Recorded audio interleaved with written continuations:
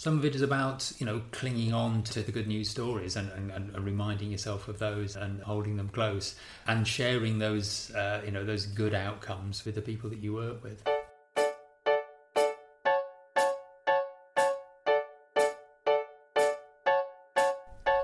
Hi, my name's Dr. Rachel Steen and I'm a GP registrar working in Sheffield.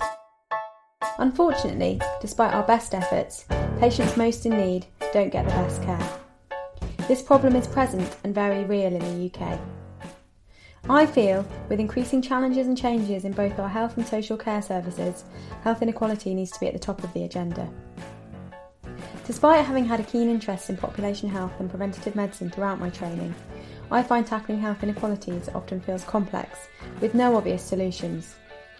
Throughout this podcast, I aim to simplify this. I'll be talking to some of the most experienced colleagues in the field, hoping to fuel interest, inspiration and further discussion around this challenging topic.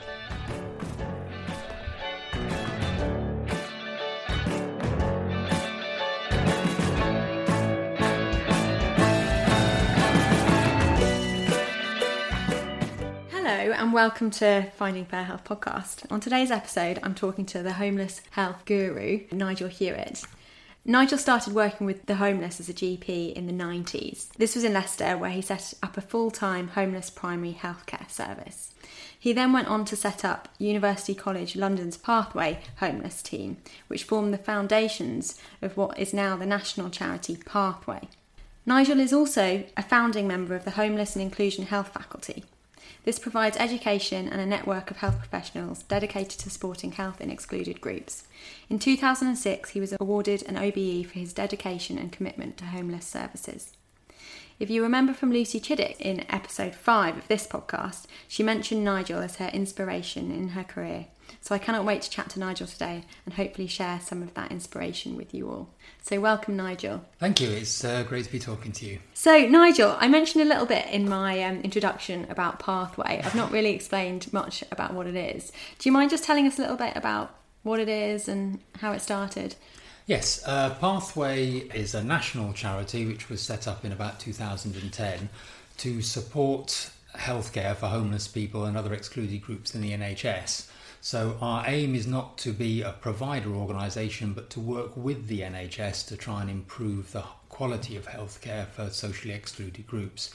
And we particularly pay attention to people experiencing homelessness, sex workers, gypsies and travellers, and vulnerable migrants. Fantastic. Well, it sounds amazing. So this started with your work back in Leicester, did it? Yes, that's right. I worked overseas after qualifying as a GP in Peru in the Amazon jungle for 3 years, and came back to the UK in the 80s.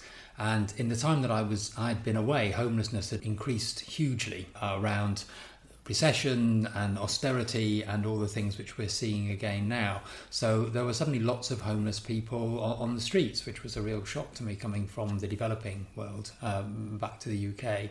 So it's something I got interested in, and when I saw an opportunity of starting to work with homeless people and to provide healthcare, that was something, an opportunity which I grasped and really wanted to get on with. Yeah, fantastic. And is that kind of why you created Pathway?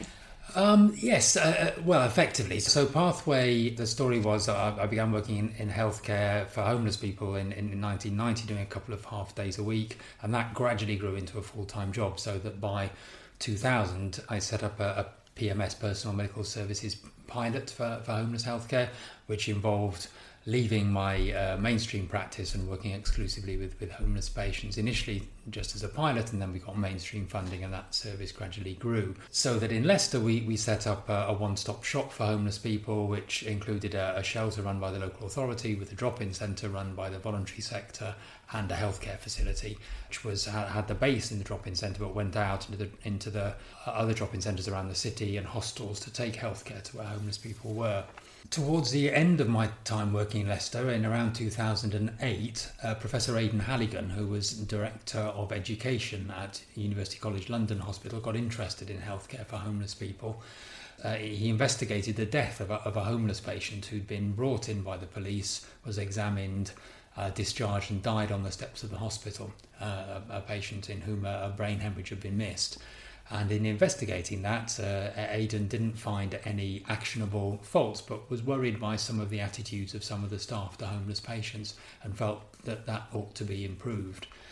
To cut a long story short, Aidan invited me, having come to visit at the Dawn Centre, our homeless health one-stop shop, and Trudy Boyce, a nurse colleague, down to London to see what we could do to improve healthcare for homeless people in the hospital where he was working.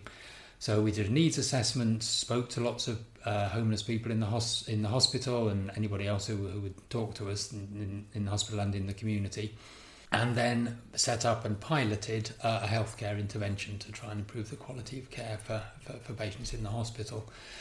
We audited that and later researched it using a randomised controlled trial and demonstrated that it was an effective intervention, cost-effective, improved outcomes for homeless patients, and was generally well received by our partners in the hospital. And on the back of that success, Professor Aidan Halligan set up the charity Pathway, supported by me as medical director and with Alex Bax as the chief executive. So a small charity, but which has now grown to have national influence. And we really, our work focuses on two things: on developing this Pathway model, which has grown, and we now have Pathway teams in 11 hospital trusts around the country, from Bradford to Brighton and 5 of the major London teaching hospitals. But Pathway also set up and supports the Faculty for Homeless and Inclusion Health, which is an international network of frontline workers. And that faculty aspires to overcome some of the isolation experienced by people working in inclusion health, to bring us together in regional meetings and nationally, and to encourage all of us to work together to develop standards and to push locally to improve the quality of healthcare for people on the margins. And why is education around this so important? I think those of us who have been working in this field for the last 30 years or so realised quite early on that we weren't trained or prepared for this, that we didn't have a common understanding of the issues. We felt quite isolated, and that we were battling against a system which really didn't recognise the challenges that we were addressing. So we all collectively feel that there's a real need to improve the understanding of the social determinants of health and inclusion health, both at an undergraduate level and for postgraduate training, so that all of us, wherever we encounter people on the margins, have a shared understanding of where they've come from, the reasons why they may not always be able to do what we think they should do, and the reasons for some of the behaviours associated with surviving on the margins of society, so that we can do better in our healthcare provision. Okay, and what makes you particularly interested in sort of homeless patients? For example, I know you've worked with lots of marginalised groups, but... So I think it did grow out of that work with marginalised groups, and because when we apply to medical school, we say we're interested in science, we're interested in the human body, and we want to help people, and then we get ground into a system which sort of beats all of that idealism out of us, but lots of us meant that and still do mean it, and when looking at patients who are most in need of help, it seemed to me that people who were homeless and destitute were the people who could perhaps most benefit from my support, and who, we all know about the inverse care law, were least likely to get the healthcare that they needed. So it seemed like a good place to focus my attentions. Yeah, okay. Would you, having been a GP, helping homeless patients, have any sort of particular top tips for managing patients? So I think the interaction, particularly with a new homeless patient, is slightly different from the interaction with a new patient in the leafy suburbs where I had my mainstream medical practice. Because we know that people who become homeless, and particularly people who spend a long time being homeless, have almost invariably experienced adverse childhood experiences, have had difficult upbringings, are likely to have personality issues, complex trauma, and may have a combination of physical illness with mental illness and addictions, the trimorbidity that we talk about in the literature. People in those circumstances are likely to present particular challenges. The key to an effective healthcare intervention is to establish a trusting relationship with the person in front of you. And that can be difficult if you both have assumptions about what you want to get out of that consultation. And not uncommonly, your first contact with the patient will involve the benzo conversation or some other conversation about something that the patient wants and needs and realises that you're the route to, and that isn't a thing that you are willing to do. And what I've found in establishing those trusting relationships is that skepticism is respected, but cynicism isn't. So saying to a person, you're just an addict and you only want these tablets to abuse and to sell, doesn't go down well, because that's immediately dissing and disrespecting that person, and it's not a warm way to start the conversation. However, you can say to a person in those circumstances, I understand what you're saying. It sounds like you really have an issue with benzodiazepines. Unfortunately, we have a protocol which doesn't allow us to prescribe this sort of medication for a new patient.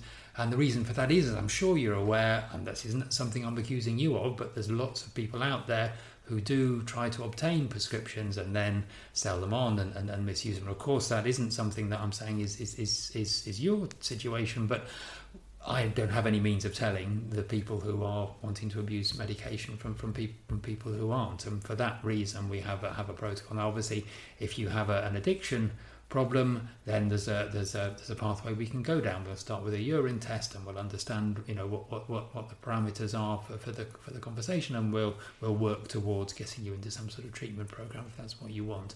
So it's that sort of warm and understanding and empathic skepticism rather than cynicism, which I think is the key to an effective relationship. And that brings in a lot of what Pathway are trying to achieve in terms of person-centred care and patient-centred care. Absolutely. So one of the challenges, particularly for patients coming into hospital, is that often they've had a negative previous experience. They've had people assuming that they are going to be disruptive. The clinicians looking after them, the nurses and doctors, may also have previously experienced that sort of disruptive behaviour from homeless patients. So both sides of that relationship are set up for conflict, and particularly in the context of zero tolerance and all this stuff around, we're in charge and you have to do what we tell you, which is what patients hear from the sort of zero tolerance posters. Sets everybody up for conflict. So if there is, in the Pathway context, a team of people who really understand where you're coming from, understand your challenges, and can help to support you in the hospital, it can help to smooth over all of those relationships. We often use the analogy of a palliative care team. So if a patient's admitted to hospital as an emergency under the physicians or the surgeons, and it becomes apparent that there's a palliative care issue, then whichever specialist is looking after that person will call in a palliative care team, which is a multidisciplinary group of people from a wide variety of professional backgrounds who can support the patient, ask the right questions, understand where they're coming from, support them in the hospital, advise a clinical team about how best to manage that patient, and also will have the networks, the contacts back out into the community to facilitate the discharge and support the patient once they're discharged. So Pathway teams work in a similar way, but you don't have to have a Pathway team to have those empathic relationships with patients who are homeless in the hospital. The first question always to ask is, have you got somewhere safe to go when you leave the hospital? And asking that question early on leads the patient to have some understanding that you want to try and tackle their problems. And the next question is often, is there anybody out there in the community who's supporting you? Do you have a key worker? Is there a street outreach worker? Is there somebody that we could contact on your behalf so that we could start to plan for you for you leaving the hospital? Brilliant. These patients are, obviously, when they're in hospital, complex patients. And you mentioned a little bit at the beginning that there was some poor attitudes to homeless patients. Do you think things are improving? Yes, most of the problem is with the system rather than the people. And in times of particularly of austerity and shrinking budgets and increasing pressure for efficiency, all of the pressure is about avoiding people coming into hospital in the first place, and when they're in, getting them out as quickly as possible. And that's understandable, and you can see where that's come from, and unnecessary delays obviously aren't helpful to the system. But when you've got a person whose needs are complex and don't fit with the simple sausage machine approach to getting you in, getting you treated and getting you out, then driving somebody through that rapid system as quickly as possible may not be the most effective way of improving their health, and sets them up for future readmissions and coming back through the cycle of healthcare. So sometimes one of the most useful things we can do working with a pathway team in the hospital is to just push back a little bit on the system. The medically fit for discharge is something which often comes up, and medically fit for discharge means, from the doctor's point of view, our work here is done. So I've seen patients who are unable to stand being described as medically fit for discharge, by which again the doctors mean we've done all that we can, not that we have a plan for a safe transfer of care for this patient. Need to consider that if you send this patient out, they're probably going to end up back on the streets because they don't have adequate support, and if that happens, given their medical condition, they're going to be back in through A&E and back on your ward again. And sometimes what we're doing is encouraging the patient to understand the system that they're working in. Commonly, somebody will come into hospital, say a gastrointestinal bleed, they'll be starved, they'll be told you're going to get an endoscopy, and then some other emergency comes up, and then later on in the day somebody passing by the foot of the bed will say, oh, it's postponed, it's happening tomorrow. Because of their previous negative experiences, they will assume that that's because it's them. It's, if I wasn't homeless, you wouldn't be treating me like this. So sometimes it's just saying to people, yeah, no, actually the system really is this rubbish. That is just what happens. And sometimes emergencies come up, and we just don't have the capacity to deal with everybody in the way that we liked. And we're really sorry. And come and get your sandwich and a newspaper, and we'll again help to encourage the patient to stay rather than stomp off in a huff and then just need to be readmitted again days later.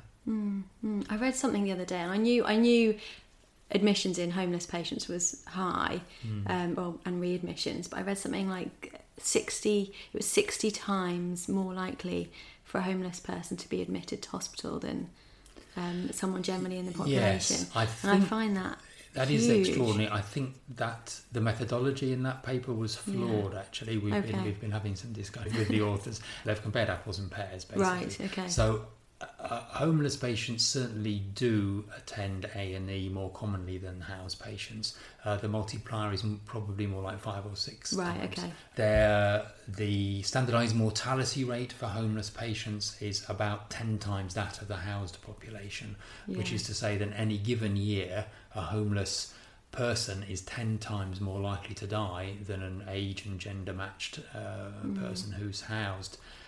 It's about 8 times for men, and it's about 12 times for women compared to women who are housed. So we know that the healthcare risks of the mortality risks of homelessness are hugely greater than those of the rest of us, and that naturally does result in a lot more attendances at A&E and a lot more healthcare, a lot more emergency healthcare.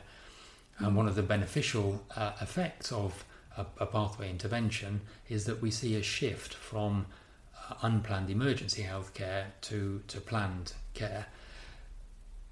There's a lot of work looking for cash savings from improving the quality of care for people on the margins, which we are increasing, although often that is the only argument in town if you're trying to develop some sort of innovation. Show me how this is this produces savings. Yeah. Increasingly, we're feeling in the field that this really isn't a reasonable way of trying to plan care. We know we can improve outcomes, we know we can address health inequalities, we know we can improve housing outcomes and improve the health of homeless people. But often that doesn't save the system money, because we are identifying more healthcare needs, we're giving people more treatment, we're doing more things for people which costs more money. We can aspire to, over time, reduce the amount of emergency healthcare that people need, and so we get better value for that individual from the healthcare investment. But actually saving money, producing cashable savings, isn't likely to be something that we can really achieve for complex people who have been homeless for a long period of time and have been unwell for a long period of time. I think I'm realising that as well, generally on the health inequalities agenda, on these discussions, is that the cost effectiveness argument, almost the sort of quick win situation, it isn't really the way to play it, really, which I think is really, really interesting. You mentioned previously, Nigel, about patients knowing the system, and I thought that was really, really interesting, because quite a lot of the homeless patients I've met know what they need, but they just feel like they can't get it. Homeless people are fabulous negotiators, and they've had a lot more practice at it than we have, and because their lives are pared down to meeting their immediate needs, so they're quite low down on Maslow's hierarchy. All of their focus is on what they feel they need next, and of course what we know from all of the research and all of our experience is that the way to build that therapeutic relationship is to meet homeless people where they're at. So both physically going to where they are, going to the hostels, going to the drop-in centres, going out onto the streets, and also starting with the needs that they feel need to be addressed. So starting with what they want. It's useless to try and say, I really want to arrange for your chronic leg ulcer to be addressed, if what that patient needs is a letter or a note for their benefits, or to start to address their addiction issues. You need to start with their priorities, and once you've worked on their priorities, people will be very happy to accept the hepatitis B vaccination or get the bloodborne virus screening or whatever else is on your list of things that you want to do. So starting where they're at is really important. The other sort of key thing that I've learned about negotiating with all patients, but particularly with patients who are very focused on a particular outcome, is to decide beforehand, to know yourself what your boundaries are, and getting into a sort of live negotiation where you're not really sure what you're going to do, you will always lose under those circumstances. And once you start on a pathway of just this once prescribing, or we'll sort you out a few sleeping tablets and we'll see how we go, you're then hooked onto an endless loop of, well, you did it for me last time and now I can't do without them, what's going to happen next? So knowing yourself, what your boundaries are and what you will do and what you won't do, and then having clear and non-judgmental arguments to explain why you will and won't do what the person's asking for is a useful place to start. And that, I imagine, applies for the team as well. Absolutely. So it's really important that everybody understands, everybody's playing to the same rules. And one way of doing that is to meet together regularly and share discussions around clinical challenges that you're meeting. In the Pathway team in London and Brighton, we've had some funding which has allowed us to set up reflective practice. So this is having a trained psychologist with an experience of working in our world to support a monthly meeting in which we can discuss particular challenges which we've had with patients. So this isn't quite discussing sort of clinical issues, it's more about understanding the ways in which people with complex trauma and personality issues can affect how we feel about our interactions and how we interact with each other. Because people who have experienced complex trauma often will split a team, will present different faces to different members of the team, be one person's favourite patients and the other person's bête noire, and that can really fracture teams. So having somebody from the outside with an understanding of personality issues who can support you in a discussion about how to manage complex patients can be very helpful. I can imagine, as you say, it can be sort of fractious, but I can imagine it can also be quite empowering and bonding when you feel like you're doing it well. Yes, absolutely, and sharing good stories with each other, and it is important to keep reminding ourselves of the successes that we've had, and often they're quite small gains, they're incremental gains, they're building a relationship. No quick wins. Not often quick wins in this field. And the other problem is that you tend to be surrounded by your failures. So if you're working in this sort of area, in say in a hospital or a drop-in centre, the people that you see and who keep coming back are those for whom all of your plans to help them to move on and get out of this situation haven't worked. There are people, I think the majority of people, who are patients for a while, and then their lives start to sort out, and they move out of temporary accommodation and they get back into work. That you tend not to see those people, and so it's easy to get a very negative view of likely outcomes for people. That's fascinating. And how do you cope with that? It's wearing, and it's a potential source of burnout. So some of it is about understanding that situation. Some of it is about, clinging on to the good news stories and reminding yourself of those and holding them close and sharing those, those good outcomes with the people that you work with. Yeah, well, fantastic. So I imagine that helping any marginalised group has an impact on helping other marginalised groups as well.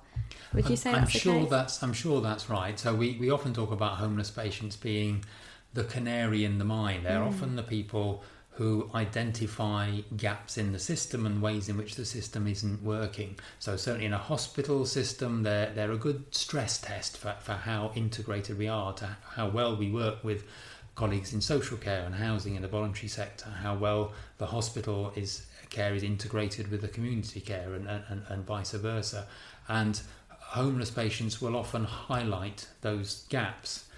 They often also, in a community setting, are the people who start to demonstrate emerging healthcare problems. So the HIV epidemic, Hep C particularly, crack cocaine, the spice epidemic, problems with alcohol and the consequences of the reduction in prices of alcohol and the health consequences of that are all areas in which homelessness as the sharp end of health inequalities and the negative consequences of the social determinants of health are a very good way, a very good place to look if you want to see the direction that society's going in.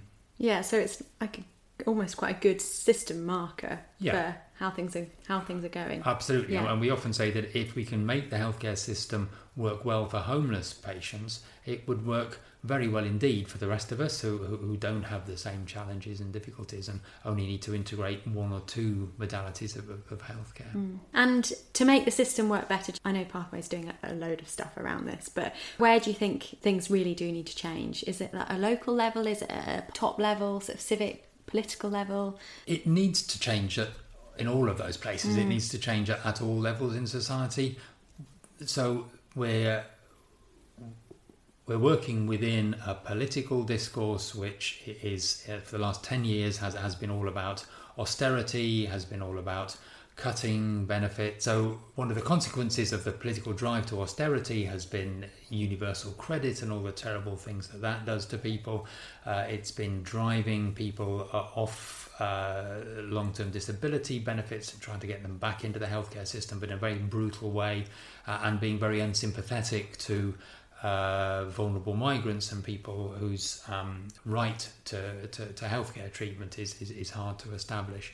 And that's producing large sections of society who are driven away from healthcare provision. So one level we've got that sort of political discourse, but we've still got a very siloed system in which social care and housing care and healthcare have separate budgets which are under pressure. So all parts of that system are playing a game in which we're all trying to defend our budgets and find reasons why dealing with this particular individual's problems should come under somebody else's budget. I have some hope that the move towards STPs and the move towards sort of more regional planning of healthcare in collaboration with housing and social care does produce an opportunity to look at the big picture. And when we look overseas to models of integrated care, some of those come from places like Boston, Massachusetts, where there is an elected mayor who has overall responsibility for the healthcare budget and the housing budget and the social care budget and the policing budget and looking after businesses and the well-being of his local community. And from that perspective, it doesn't make any sense to have people stuck in hospital for longer than they should, or discharged from hospital to the streets, or long arguments with the legal backing between housing and social care and the healthcare system as to who should be paying for the healthcare of a person who isn't going to go anywhere, and if their healthcare needs aren't met, will end up back on the streets again and reducing the quality of the environment for everybody who lives locally. So that sort of regional perspective, I think, has some potential for improving things, but it does in the end come down to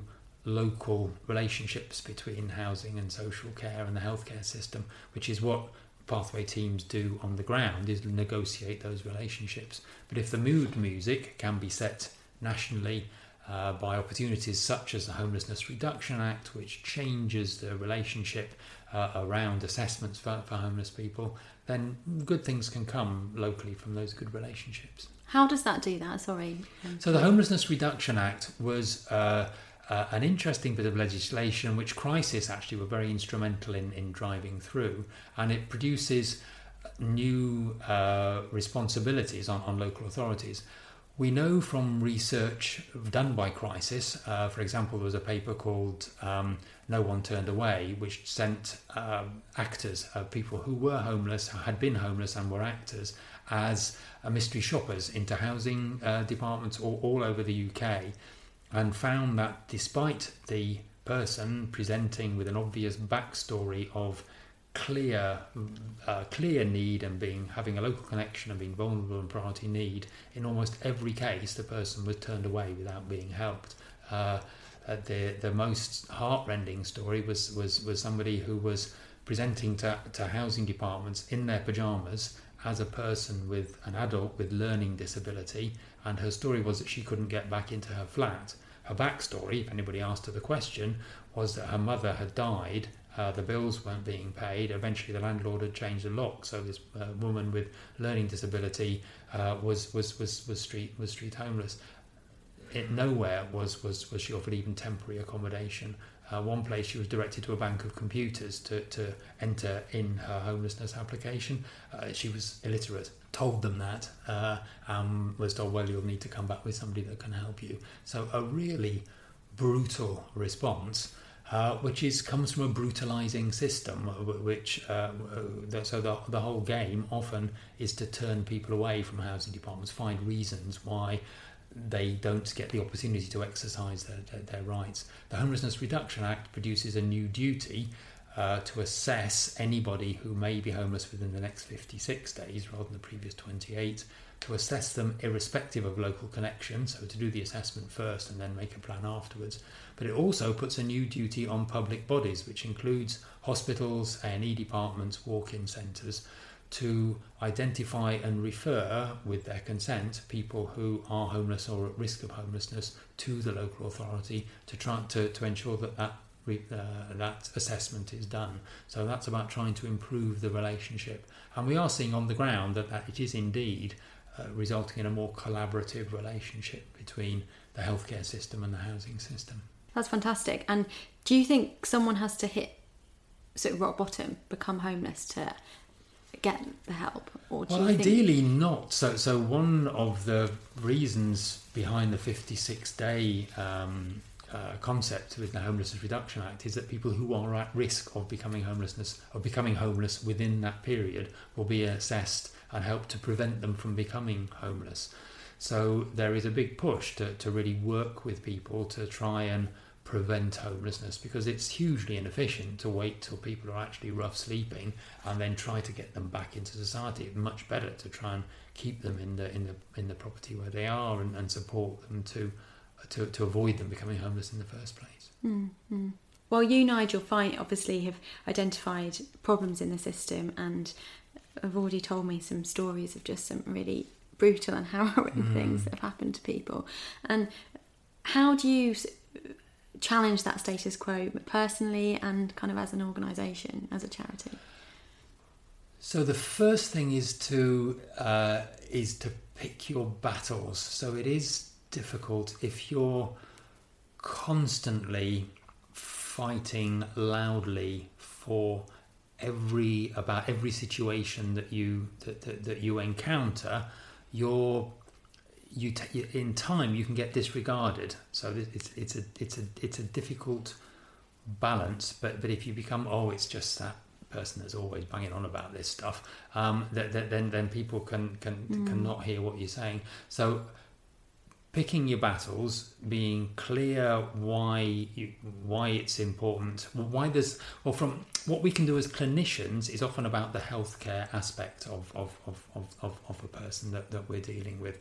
So it's about understanding that, for example, making arguments about justice or equity for a person who has no recourse to public funds, for example, somebody who is a failed asylum seeker who's been through the whole system and has been judged and has had legal support and it's still, the system says no, we aren't going to help you.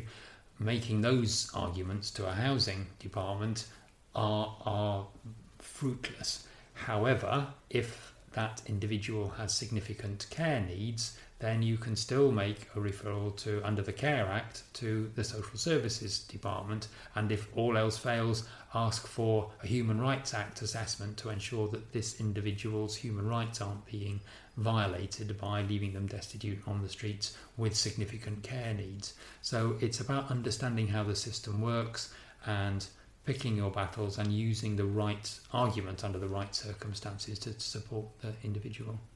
Mm-hmm.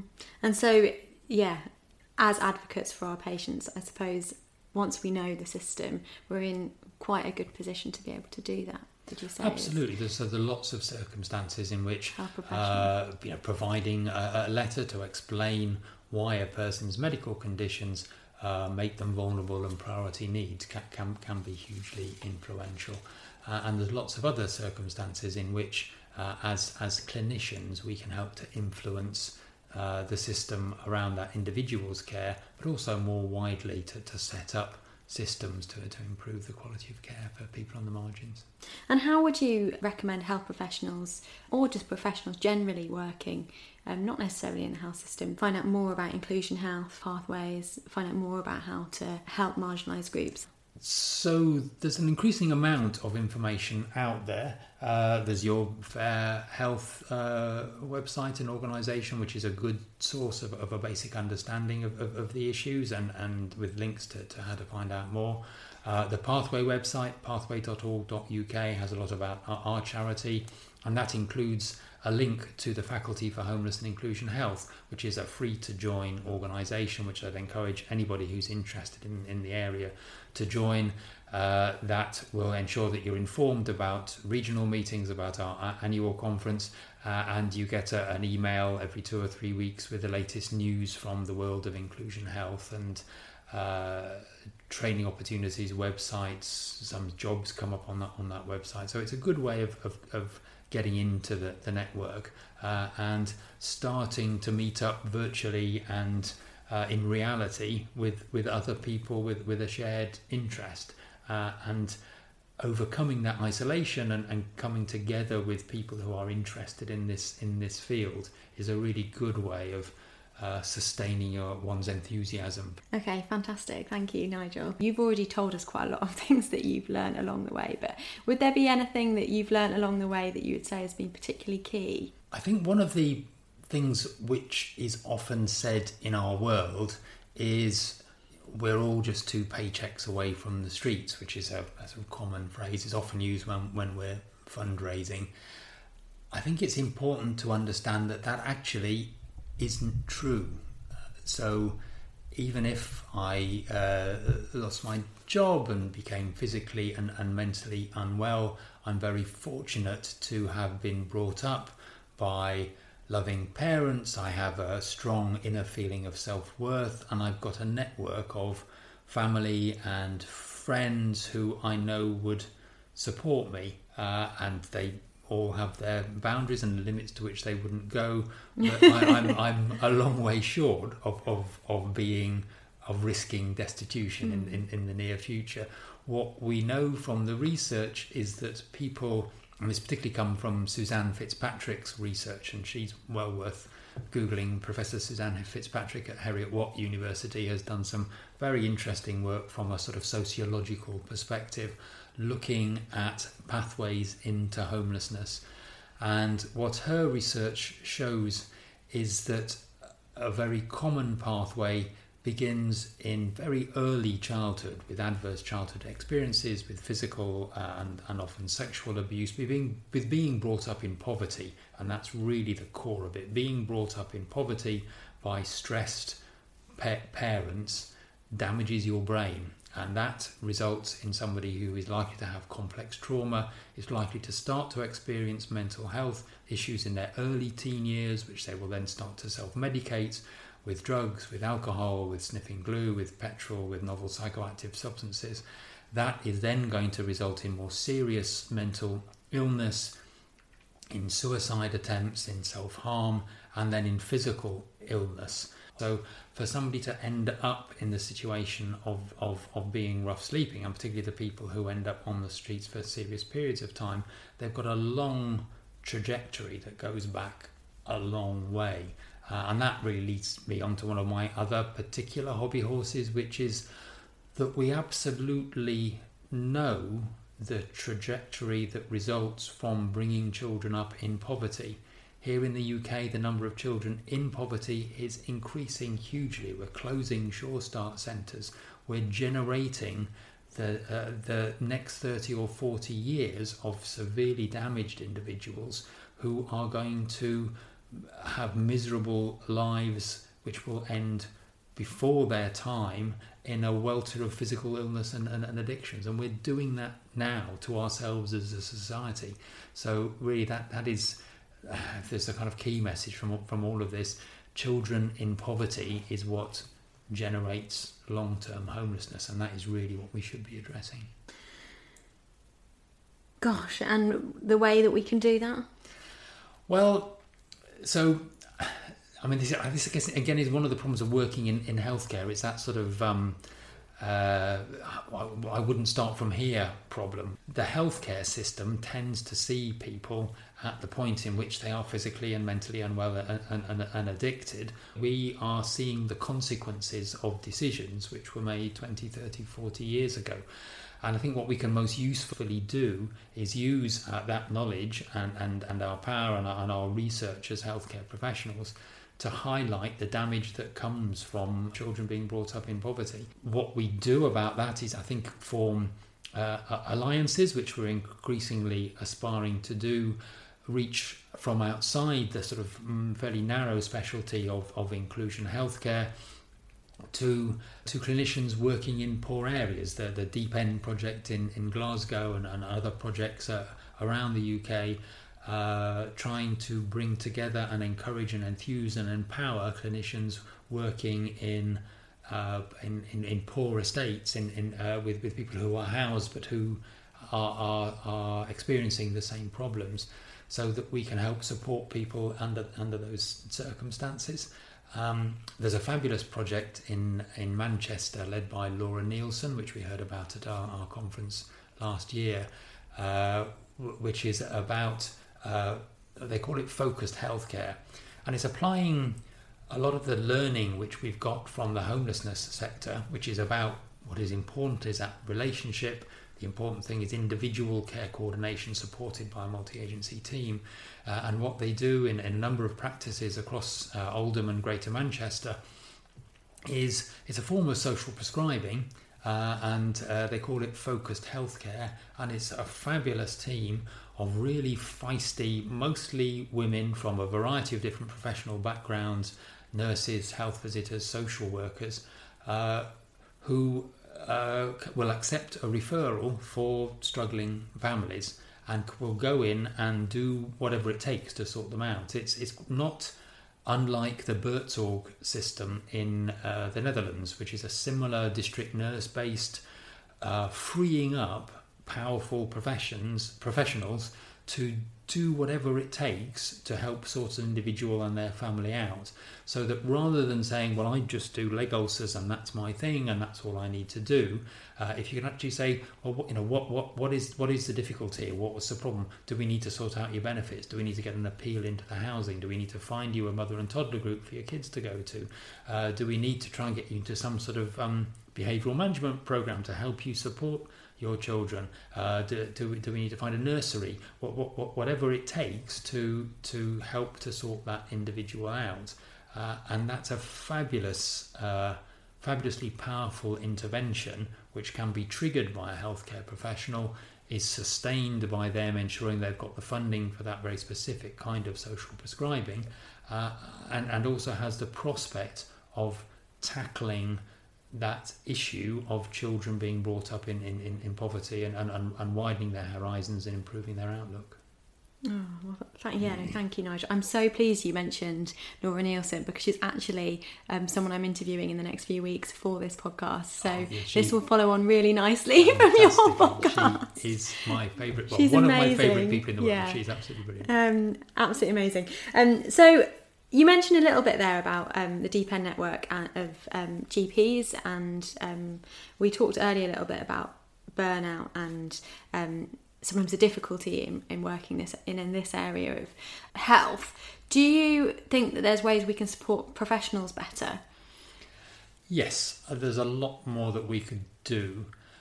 A lot of it is about supporting each other, about seizing opportunities to get together and share experiences and support each other. For example, I joined a Barlint group for a while and found that to be a very helpful way of maintaining my mental health and sharing clinical challenges with colleagues. The faculty has regional meetings and national meetings, which is helpful, but also day to day in our own practice, I think there's things that we can do. One area is if you're trying to develop any kind of innovation, it's finding ways of making that part of your job. So often you'll see an opportunity and want to build the evidence to, for example, provide an outreach clinic to a local hospital. So you'll need to gather the data and persuade colleagues that this is a useful way of focusing the attention of your practice. But there's a limit to how much of that you can continue to do long term, entirely on a voluntary basis and in your own time. So that if you can possibly find ways of negotiating an admin session or finding funding for a leadership project which allows you to pursue a particular area of interest, or developing an academic area of interest, anything in which you can, any ways in which you can find developing innovations, making that part of your job rather than something you're trying to cram into the margins of an otherwise busy life. I think portfolio careers are increasingly recognised and acknowledged as a valid way of working, and I think they can be a very good way of balancing up your life so that you don't become too overwhelmed by any one aspect of what you're doing, and being mindfully aware of that, being aware of how you're feeling and looking after yourself first. The old analogy of putting on your own oxygen mask before you help fellow passengers is really important. There's another issue in our field which is just perhaps worth touching on, which is the concept of heroic narcissism. So working on the margins does tend to encourage a mindset in which we start to feel as though we are the only people who can solve this problem by working heroically long hours, by always going far beyond what's required of us. We are the only people who understand the patients that we're dealing with, and we are the only people who can resolve the situation. And I think the difficulty with that is that people who acquire that mindset start to produce dysfunctional organisations, and it's a common problem which I've observed in this field, that we start to adopt some of the chaos which we internalise from our patients, and we get good at dealing with crises. So we've got to build crises around ourselves and are constantly fighting fires, some of which we've set ourselves in the first place. So it's a kind of inspiration is great, and you meet some fabulously inspirational people, but there's also a place for the methodical plodders and doing something that's worthwhile rather than feeling you have to do everything. Being good enough most of the time, I think, is kind of where I've aimed for throughout my career, rather than being fabulous all of the time, because you just can't do that. Well, Nigel, I'm not sure about that from the people I've spoken to about you, whether you're just good enough. But anyway, on that note, I just want to ask you a little bit about whether there's anything new on the horizon for you in terms of Pathway Inclusion Health, anything you're doing. Well, we're working to expand the Pathway network at the moment. So we're developing, with support of the Health Foundation, a social franchising model, which is an experimental model to see if by building into the funding of Pathway teams a small amount of funding to come back to the central charity to support them with quality control and ongoing training and support, we can build our network and try to improve at pace the number of hospitals which have Pathway teams. So that's probably the main focus of what we're aspiring to do next. Oh, fantastic. Well, good luck with that. I always finish, Nigel, with asking you your one book that you would recommend for someone interested in tackling health inequity. What would that one book be? I've been thinking about this. So there's two things. If you're really interested in the practicalities, the nitty gritty of what to do, a publication by the Faculty for Homeless and Inclusion Health, which is Homeless and Inclusion Health Standards for Commissioners and Service Providers, which is available on the internet. You can download it, and it's available on the Pathway website. And that takes you through a very practical approach to how to address health inequalities in a variety of different clinical settings. In terms of sort of literary inspiration, the book which I've read, which I think most articulates what it's like for a person living on the margins of society, is a book called Even the Dogs by John McGregor, and it's a beautifully written book. It's a fine piece of literature, but it also describes what it's like to live in and out of homelessness, in temporary accommodation, in squats and cheap inner city accommodation, and what it's like to be a person trying to survive in that situation. So for somebody that wanted to get inside the head of the heads of people living on the margins, Even the Dogs by John McGregor is what I'd recommend. Okay, thank you, Nigel. I will put links to both of those in the show notes for the podcast. And my final question is always the genie question, where you get one wish to improve the health of our nation. What would that one wish be?